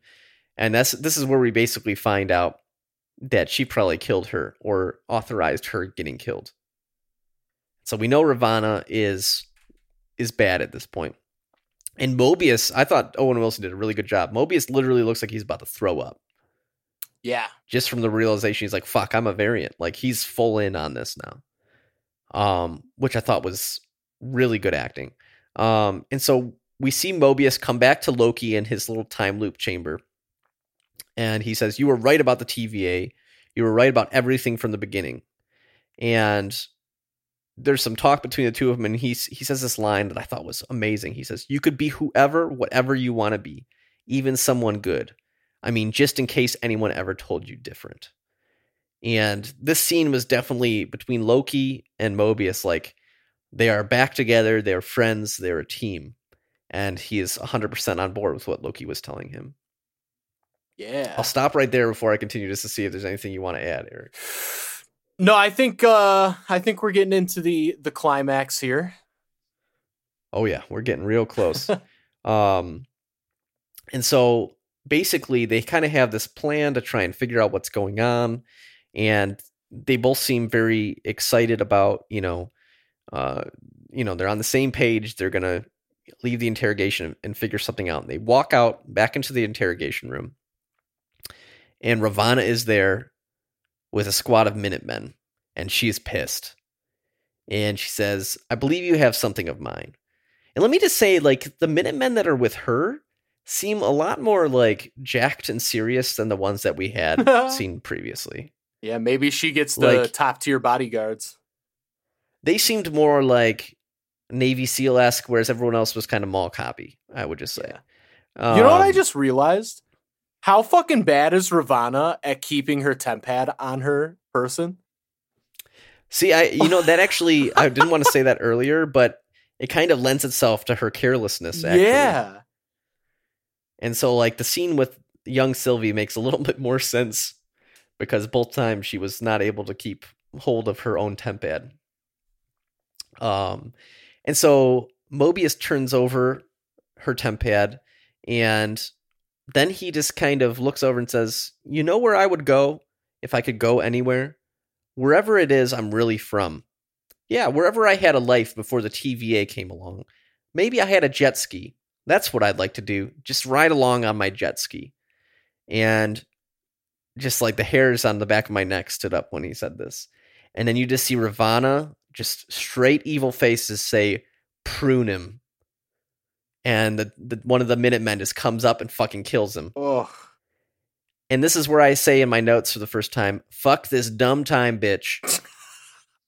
In all caps. Oh my gosh, I was so angry. So angry when this happened. I couldn't believe that Owen Wilson was just killed so dispassionately. Absolutely insane. Yeah, it had quite the effect. Although, I will say, the fact that happened so dispassionately, I was like, I don't think he's dead. And yeah, I was in shock for a few minutes, and then I started thinking similar thoughts. And I'd say. May or may not. But at this point, I was like, Ravana's got to be the big bad guy, right? That's my thought at that moment. Oh, interesting. Okay. I was like, she's got to be connected somehow. Yeah, to all of this, because I don't know, she's always seemed a little bit shady. Yeah. But we'll get to that in a bit. And so Loki and Sylvie are taken to the golden elevators that we saw previously that go to the Timekeepers. And while they're riding up, Sylvie asks Ravana if she remembers her, and she says, "I do." And then she says, "What do you want to say to me, Variant?" Which, oh man, she really made Variant sound like a slur in like the worst way possible. Yeah. And Sylvie asks, "What was my Nexus event?" And it seems like Ravana knows the answer. And she says, "Why does it matter?" And then Sylvie replies, blah, blah, blah, blah, blah. And then she just says, "I don't remember." Dude. Which I think she's just saying just to be a dumb time bitch to her. But, you know. The way she said that and the way she smiled, I felt like, I mean, there was a lot of great acting in this episode. I felt like that was definitely up there for some of the best. She just seemed literally evil. Oh yeah, she's just seething in just all the evil shit at this point. Dude, just that little smile. Like, I can picture that little smile. Just like, oh man, just can't even remember. I will say, just between this and WandaVision, I feel like the actors have been really good at all of that, like the little subtle shit that really ties together like how you feel about the characters. It's been so well done. Yeah, totally. Absolutely outstanding. Okay, so we're basically in the climax now. The elevator reaches the top of wherever it's going, and this is where the Timekeepers are at. So we're with Timekeepers, and this is where I literally write my notes. Holy fuck, these Chuck E. Cheese looking motherfuckers. Because the Timekeepers look a little funky. Yeah, it look like the Lorax. Yeah, the one does kind of look like the Lorax. But I say here, because I was like, they look a little funky, but like not like bad. They just like don't look like I expected them to. And we find out why. But I did write down, I love their voices. Their voices were weird, but I like that because I feel like we need more weird voices and less normal voices. There was one of the Timekeepers kind of had like a hissing voice. Which I really liked. It reminded me of a character from the new Twin Peaks return show that came out. Oh, okay. And I thought it was really interesting. And one of the Timekeepers says, "You're nothing but a cosmic disappointment," which I also really liked. Eric, what did you think? Kind of just initial conversations with the Timekeepers. What were your thoughts? Were you calling bullshit immediately? I don't think I was immediately calling bullshit, but I had that same like, ooh, like this is not up to the quality of the rest of the show, which right. But I think I just didn't take that next step into, well, there's a narrative reason. I just was concerned of like, what the fuck is this?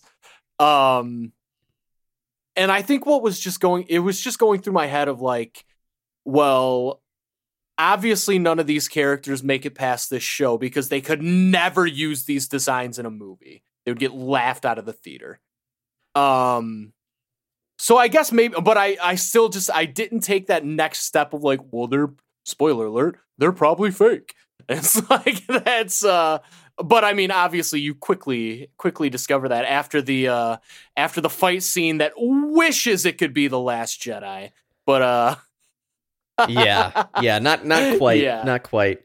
The fight scene. So basically, B-15 arrives. Their time collars are removed by her, and Loki, Sylvie, and B-15 then fight Ravana and the guards at the Timekeepers. Some of the fighting was a little clunky, but it didn't really bother me too much. I was just kind of like, okay, has to happen, whatever. Yeah.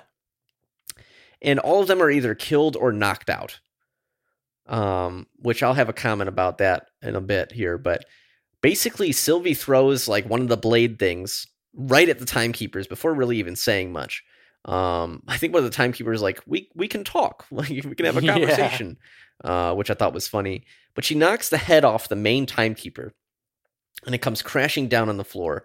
And the one part before we find out that they're fake mindless androids, all three of them, after the main Timekeeper's head gets knocked off, the others start laughing maniacally. Yeah, real creepy. And it's real creepy.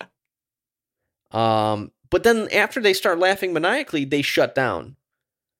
Which that like really has me questioning some things. Mm-hmm. But basically, Sylvie lifts up the head, and we see that it's a mindless android.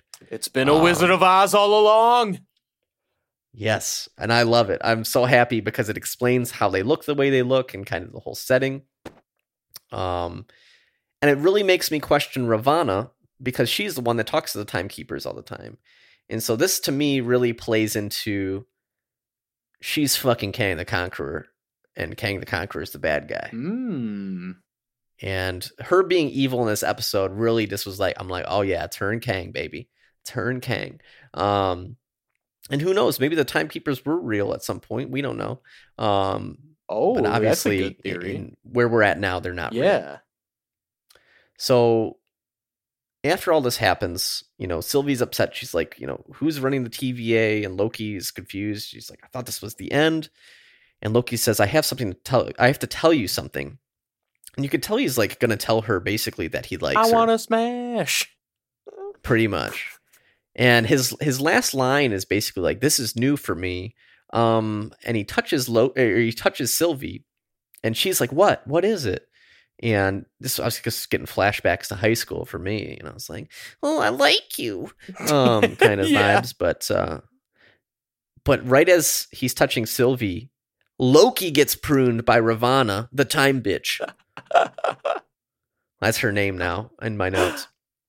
And at this point, I was like, okay, Loki's not dead. Loki's not dead, and Owen Wilson is not dead. There's just no way. We got 2 more episodes. Well, were you 100% confident immediately, though? Because I wasn't.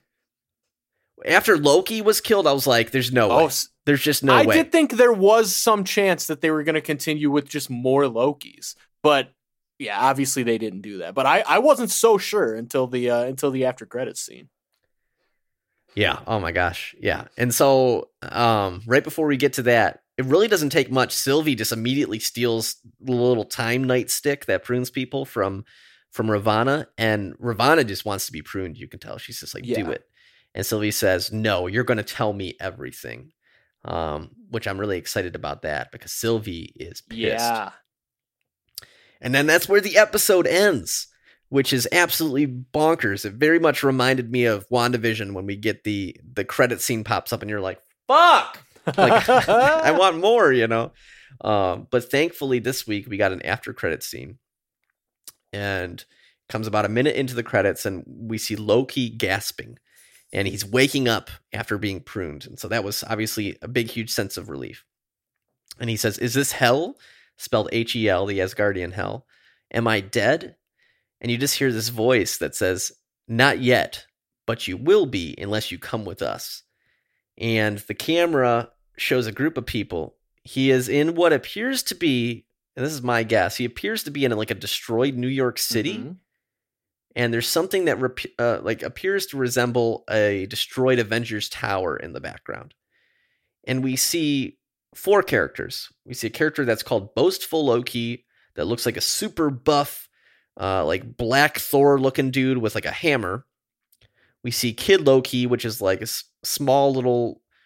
It looks like what a small Loki, like Kid Loki, would look like. Long black hair.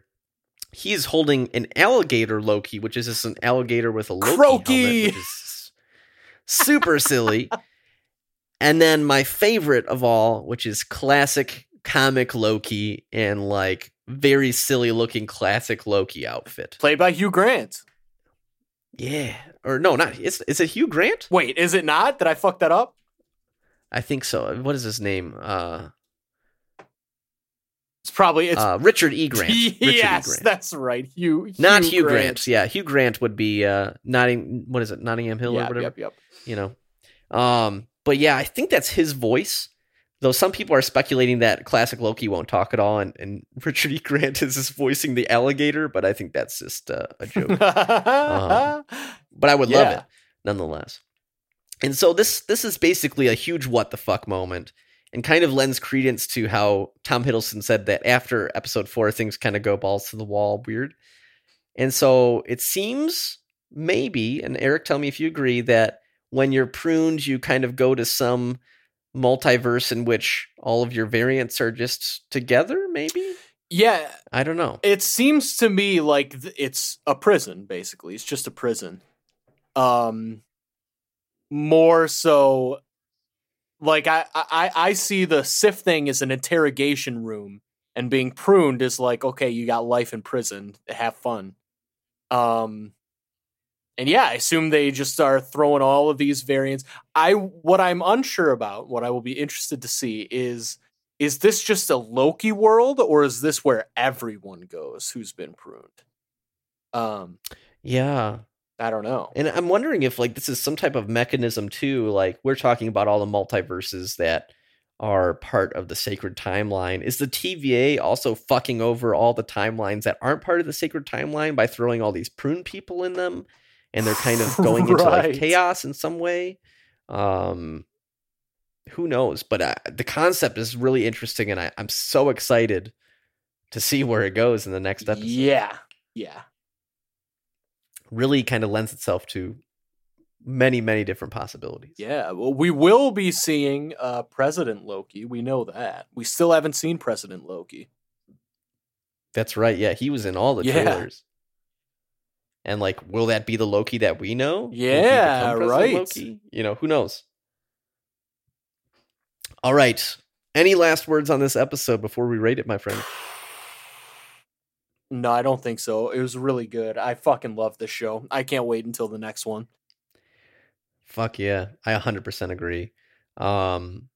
So let's jump over to it. As we do on the Infinity Watch podcast, we rate all of our shows, movies, whatever it is we're rating out of 6 whole Infinity Stones that are fully functioning in the universe in which we're in. I will let you start off this week, my friend. What do you give this episode out of 6 Infinity Stones? All right.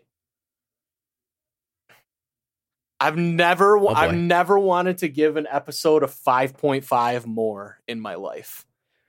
Oh my gosh. But we can't do that. You can't break an Infinity Stone. It's so good, but the Sylvie thing does bother me, so I gotta go 5. Damn. I just don't buy it. There's gotta be fucking bonkers. You gotta write a better reason for why she was able to evade the strongest power in the universe, being a 13-year-old.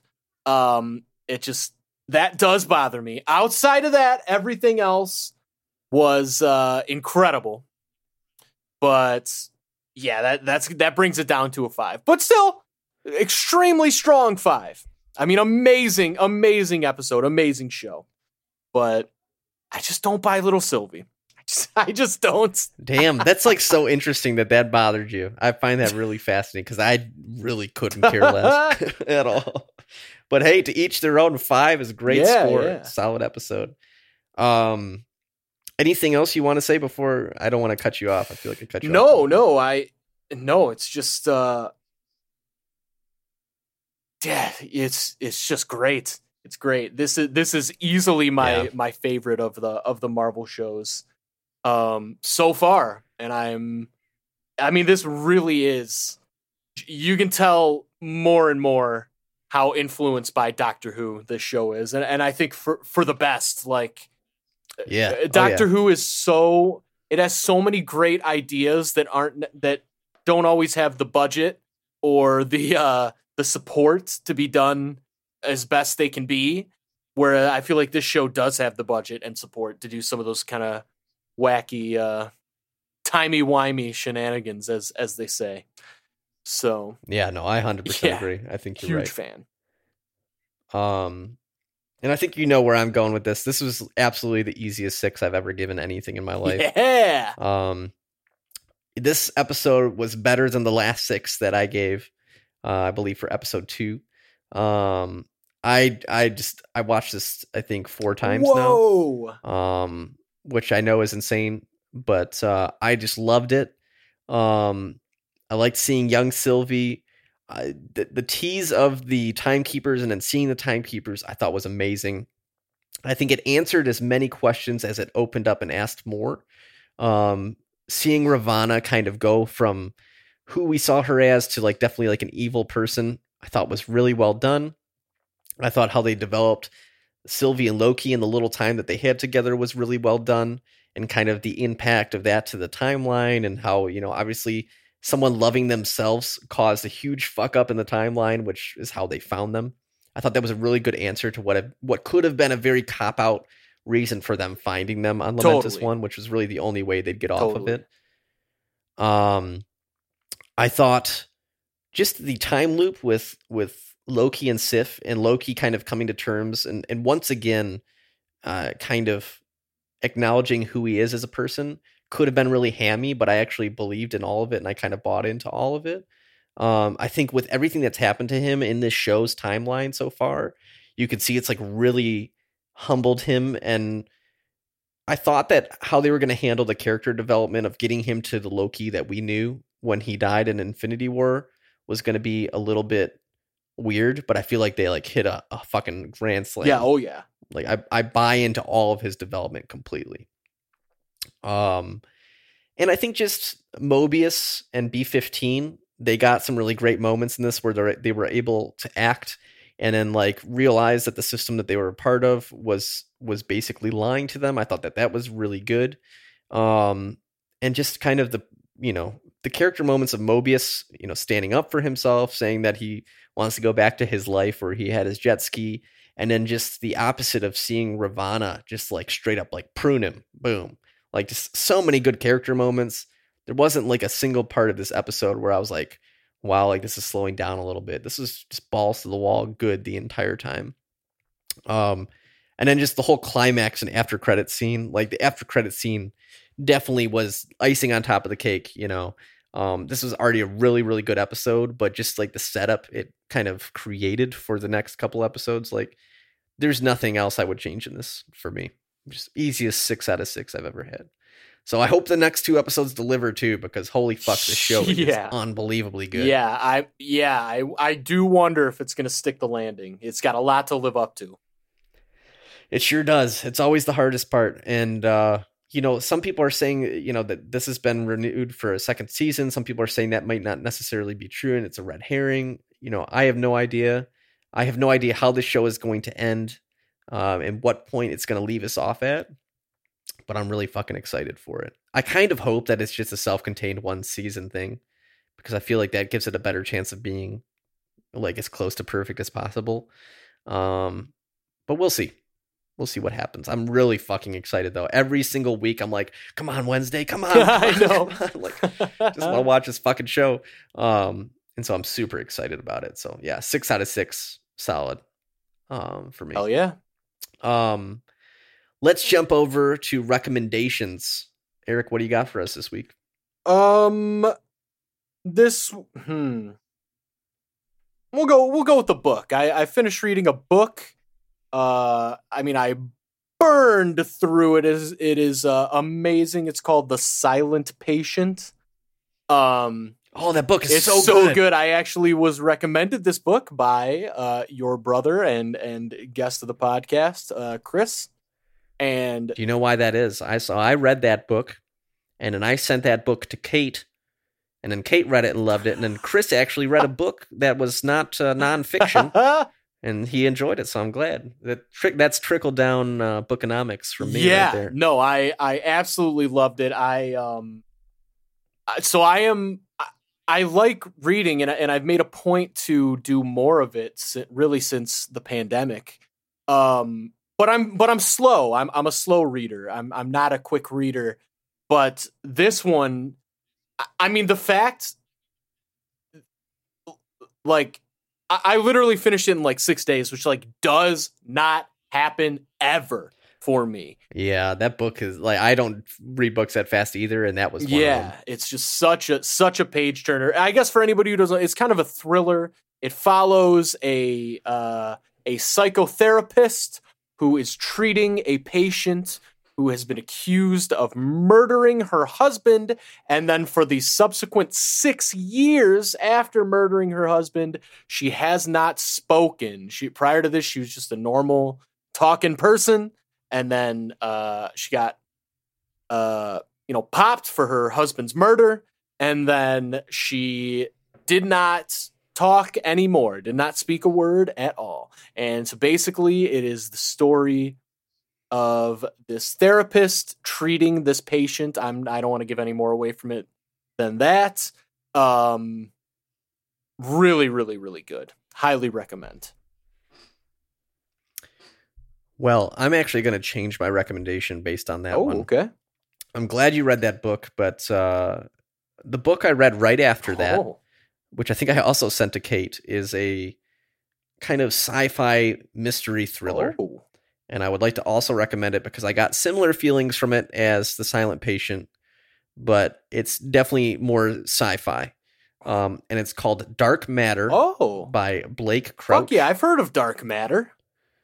It's a really good book. I'll set up the premise. It's basically, there's a brilliant physicist named Jason Dessen. He's living in Chicago with his wife and family. And he is like basically like a really, really smart dude. And there's a point in his late 20s when he kind of could have chosen to keep doing like his research in physics. But he instead chooses to kind of live like a family focused life and focus on being with his wife and kids. And one night when he's walking home from the bar, he gets abducted by someone and injected with a drug. And when he wakes up, his world is completely different. He's not married. He doesn't have a son. And he basically is like a super smart, scientist that has like achieved his wildest dreams. And then a bunch of weird shit happens. If you want a really fast book that is really gripping and interesting, I highly recommend it. It's called Dark Matter by Blake Crouch. A definite page turner for sure. Just purchased it. Boom. Got it. I love it. Super pumped. Really good shit. And if you like, definitely, it's very similar vein to kind of the Loki stuff where it's just like, things aren't always as they seem. Love it. Super interesting. I hope you like it. If you want to reach out to us, let's talk about what's canon, what's not. Let's talk about, God tier masturbation, these type of things. Reach out to us on Twitter at Infinity Rewatch. Man, the hate mail is piling in for any of my comments about what's canon and what's not on there. Let me tell you. If you want to email us even, the Infinity Watch Podcast at gmail.com. I'll read it, but maybe not on the podcast, but I'll read it. So if you want to shit talk me, go for it. Though most of the people that do that are on Twitter. So, I think we'll leave it with some billionaire fucking. What about you, my friend? We're going to have a special edition of Fuck the Billionaires this evening with a Fuck the Billionaires and a special Fuck Bill Cosby. Yeah. Oh my God. Seriously. Agreed. Yep. Jello covered. Good shit. I love it.